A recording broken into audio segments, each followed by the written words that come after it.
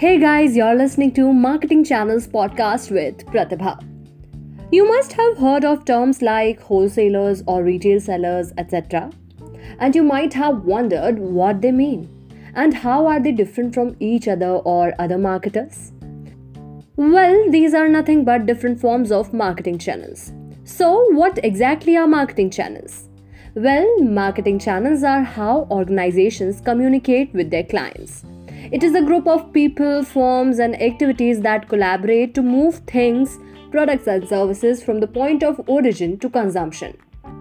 Its main goal is to create a link between the company that makes a good or services and potential customers who could be interested in purchasing it.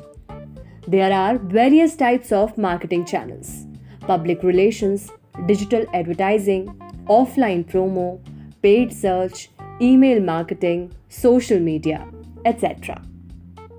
We will meet in the next episode and will learn about types of marketing channels in detail. Till then, stay tuned.